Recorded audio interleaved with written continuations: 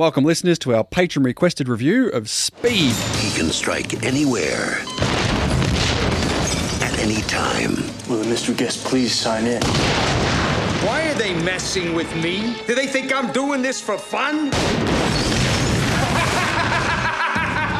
For LA cop Jack Traven. Tell me again, Harry, why did I take this job? Come on, 30 more years of this, you get a tiny pension and a cheap gold watch. Cool. The game began. Very exciting, Jack. Some close calls, huh? When someone put the city of Los Angeles to the ultimate test. Pop quiz, hotshot. There's a bomb on a bus. Once the bus goes 50 miles an hour, the bomb is armed. If it drops below 50, it blows up. What do you do? What do you do? Now, Are you insured? Yeah, why? he's the only solution. We just got a ransom demand from your terrorist. Says he's rigged the city bus. Where's Jack? Where do you think? Stay on or get off. Get off. This is much better. Everybody hold on! So, Speed, the 1994 American action thriller film starring Keanu Reeves, Dennis Hopper, Sandra Bullock, Joe Morton, and Jeff Daniels, directed by Jan de Bont, who was basically a cinematographer for his whole career. He did the cinematography for Die Hard. This was actually his first director debut role for Speed here. Was it his only director movie? It's pretty close. He only did a couple of other ones. He did the sequel to this, Speed 2 Cruise Control. Oh, he did Twister. Twister was big. Twister was very big. Speed and Twister are his big ones. Him going, Speed and then backing that up with Twister. This was a massive up-and-coming director. And then did Speed 2, The Haunting, and Lara Croft, Tomb Raider, The Cradle of Life, his last ever film. Ouch. Yeah, so he fizzled out really quick, didn't he? Yes, he did. Cinematography by Andrei Batkoyak. I've butchered that. I'm not going to attempt it again. His cinematography mostly known for Twins, Falling Down, which I haven't seen. I hear it's quite good though. And a personal favourite of yours and mine, The Devil's Advocate. Ah, yes, of course, The Devil's Advocate. A fine film. Said no one. Music by Mark Mancina. We've spoken about Mark Mancina before briefly. He did the music for Bad Boys and Con Air, mostly 90s action films he was known for. So Jan de Bont wasn't the first director attached to this film. There was a couple of other considerations, including Rennie Harlin, who did Die Hard 2, John McTiernan, who of course did Die Hard and Predator, and Quentin Tarantino. They were all offered the choice to direct this, but they all actually turned it down. God, as if Tarantino would do a film like this. Tarantino named this film as one of his 20 favourite films since 1992. Why 92? We've spoken about this before because 1992 was when he did Reservoir Dogs. Oh, and changed cinema forever. Yes, exactly. There was no films before 1992 after Reservoir Dogs. So did you see who actually was the writer for this film? Yeah, the guy that created Justified. Who's that? Graham Yost. No, you must have got your trivia wrong there because it was actually Joss Whedon, who was an uncredited scriptwriter for this. Oh, sorry, I went by the credited scriptwriter. Silly me. No, well, according to Graham Yost, Whedon wrote most of the dialogue in this film. So even the credited writer is saying that the uncredited writer did most of the work. Well, why was Joss Whedon not credited then? I don't know. Maybe he wasn't a big-time name back then. Graham Yost was a bigger name. Well, how the tables turned. That's right. So looking at some casting choices here, the role of Howard Payne, which eventually went to, obviously, Dennis Hopper, was actually going to be Jack Nicholson or Robert De Niro. What do you think of that? Yeah, I can see both of them doing it. Probably I'd take Nicholson over De Niro for the role, but honestly, I'd take Hopper over both of them. Yeah, Jan de Bont cast Hopper because he didn't want a typical villain. He wanted Howard Payne to be a regular guy who just snapped one day. And fell down. Wrong film. Ah, it's close. Should get Michael Douglas as Howard Payne. Did Falling Down come out after this or before it? I think it was before it. I think it was after it, Falling Down. What year did this come out? 94. Oh, I thought it came out in 92. Yeah, Falling Down was 93. Look at you. So the film was originally written for the intention that Jeff Bridges would play Jack and Ellen DeGeneres would play Annie. And DeGeneres was considered because the role of Annie was going to be quite a comedic role in contrast with the serious role of Jack. What do you think of a Jeff Bridges, Ellen DeGeneres film here? I think half of that would be great. Which half? Ellen DeGeneres. Yeah? Not a big Jeff Bridges fan? I'm not a big Sandra Bullock fan, Hendo. You're not a Sandra Bullock fan? Oh, no. You've just lost all the Sandy B fans out there. I don't think there's any Sandy B fans. There definitely is, okay? If there are, Stop alienating half the audience here. They don't call her Sandy B. But of course, this didn't go to Jeff Bridges. Of course, it went to Keanu Reeves. Jan de Bont cast Keanu Reeves after seeing him in Point Break, which fits. He felt that the actor was vulnerable on the screen. He's not threatening to men because he's not that bulky, and he looks great to women. He's got it all, except acting ability. Yeah, Keanu Reeves actually turned down the role at the start. He found that the script was too much like Die Hard. Too complicated? For his acting ability. Yeah. There's too many lines. Too many lines I have to say. What is this reading? He did sign on, obviously, after Jan de Bont brought in Joss Whedon to rewrite the script. So why is he coming on after he hears of this Joss Whedon fella? This Joss Whedon fella who, according to you, was a nobody at this point. Well, maybe it wasn't because of Whedon per se, but it was the fact that they were rewriting the script.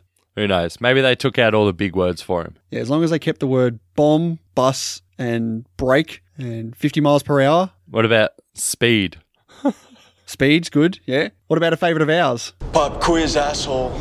Yeah, it's always great seeing one of our sound drops come in organically in a film. And I knew it was coming because of all the pop quiz that they do at the start. I was like, oh, was that from this? Like, I had no idea. Yeah, there's been a couple of our sound drops we've done now, I think. Bad Boys. Yeah, there's Bad Boys. There was the Harry Donnie Potter one that we Darko. missed as well. Donnie Darko, of course. There's still a couple more to go that we'll get to, hopefully, eventually. Can't wait for that Jumanji review, hey? See, I don't even know what sound drops we got in there. Do we play It's a Stampede or something? What? Any last words? Oh, of course. Yeah, of course, now that you hear it. The Hunter guy. Yeah. So Jan de Bont insisted that Keanu Reeves get a sensible haircut as it would befit a hard-working cop. And 21st Century Fox were horrified when they saw the buzz cut that he got for the film, and they threatened to postpone the film to allow him to bring his hair back. But obviously they didn't, because he's got pretty short hair in the film still. Yeah, he has a buzz cut in this film. So they must have folded. They're like, all right, let's just get on with it. I don't mind the buzz cut. Yeah, looks fine. Who cares? 20th Century Fox did, apparently. Keanu Reeves did about 90% of his own stunts too. I think that's about the same for The Matrix. He was very stunt heavy in that as well. Yeah, I mean, God, if he can't do his own action, what can he do? Certainly can't do his own acting. That's why he did so well in The Matrix and John Wick. Like, it's all action, all stunts, I'm in. I'll do it. So obviously we have Jeff Daniels here as Jack's sidekick Harry.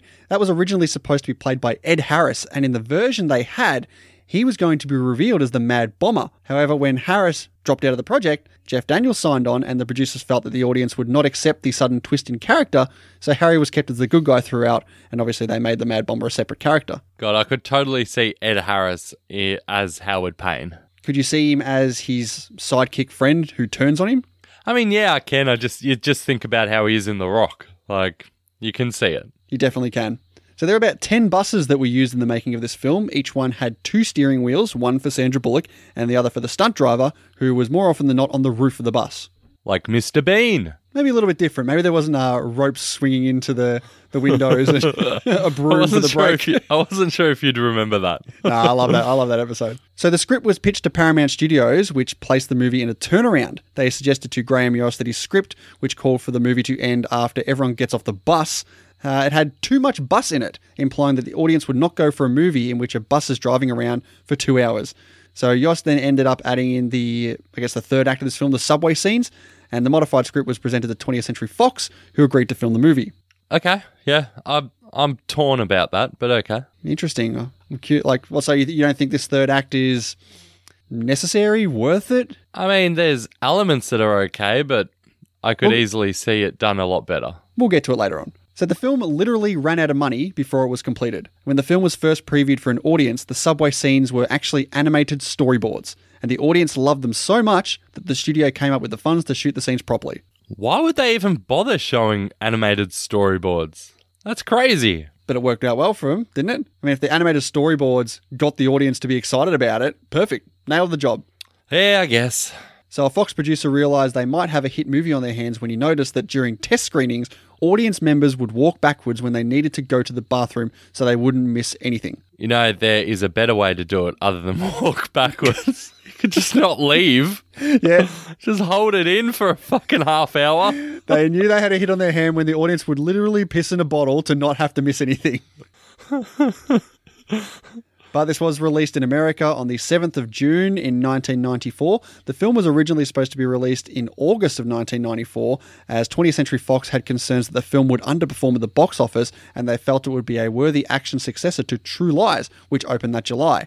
Even despite all the backwards walking in cinema? I don't know if True Lies got any of that backwards walking. Maybe that's when they realised this is probably better than True Lies. I didn't see any backwards walking then. But the film no obviously one was walking. But the film obviously performed very well during the test screenings, and they loved it so much, which prompted Fox to move the release date up to June as their first movie of the summer season, and to provide the adult action competition in comparison with the family-friendly The Flintstones, which opened 2 weeks earlier. The Halle Berry Flintstones. The John Goodman, Rick Moranis one.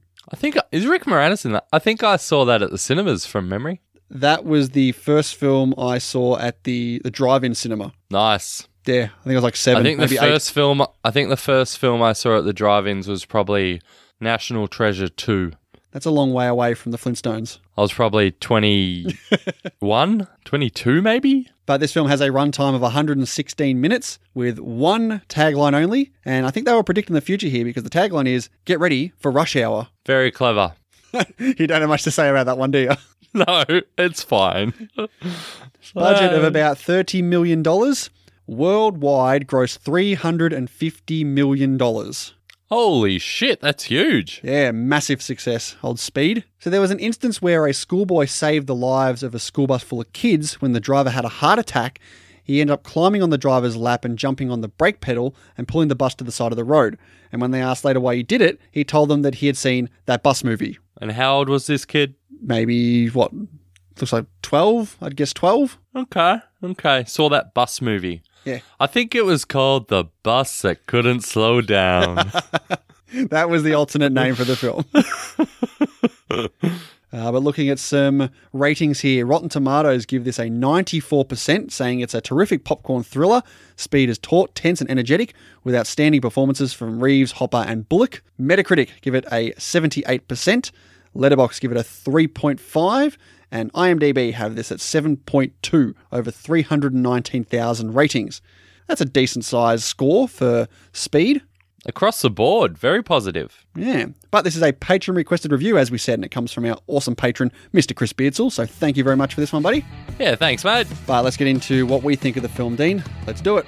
Thank you very much, listeners, for checking out this patron preview. Yeah, if you want to check out the whole episode, we've got everything over on at patreon.com/themoviejourney. And we've got over 70 bonus episodes over there, including film series such as the Die Hard series, X-Men series, Mission Impossible series. We've also gone through some notable film directors such as Wes Anderson, Edgar Wright, and Quentin Tarantino. That's right, there's also tons of benefits over there. Early access to our main show, patron-only polls that we put out on the regular. Exactly. You can also shape the show the way you want it to be by telling us what films you would like us to break down. And Dean said it's spot on. Patreon.com/themoviejourney. Go ahead and head over there, check out all the rewards and benefits we have to offer, and we thank you once again for checking us out. Thanks, y'all.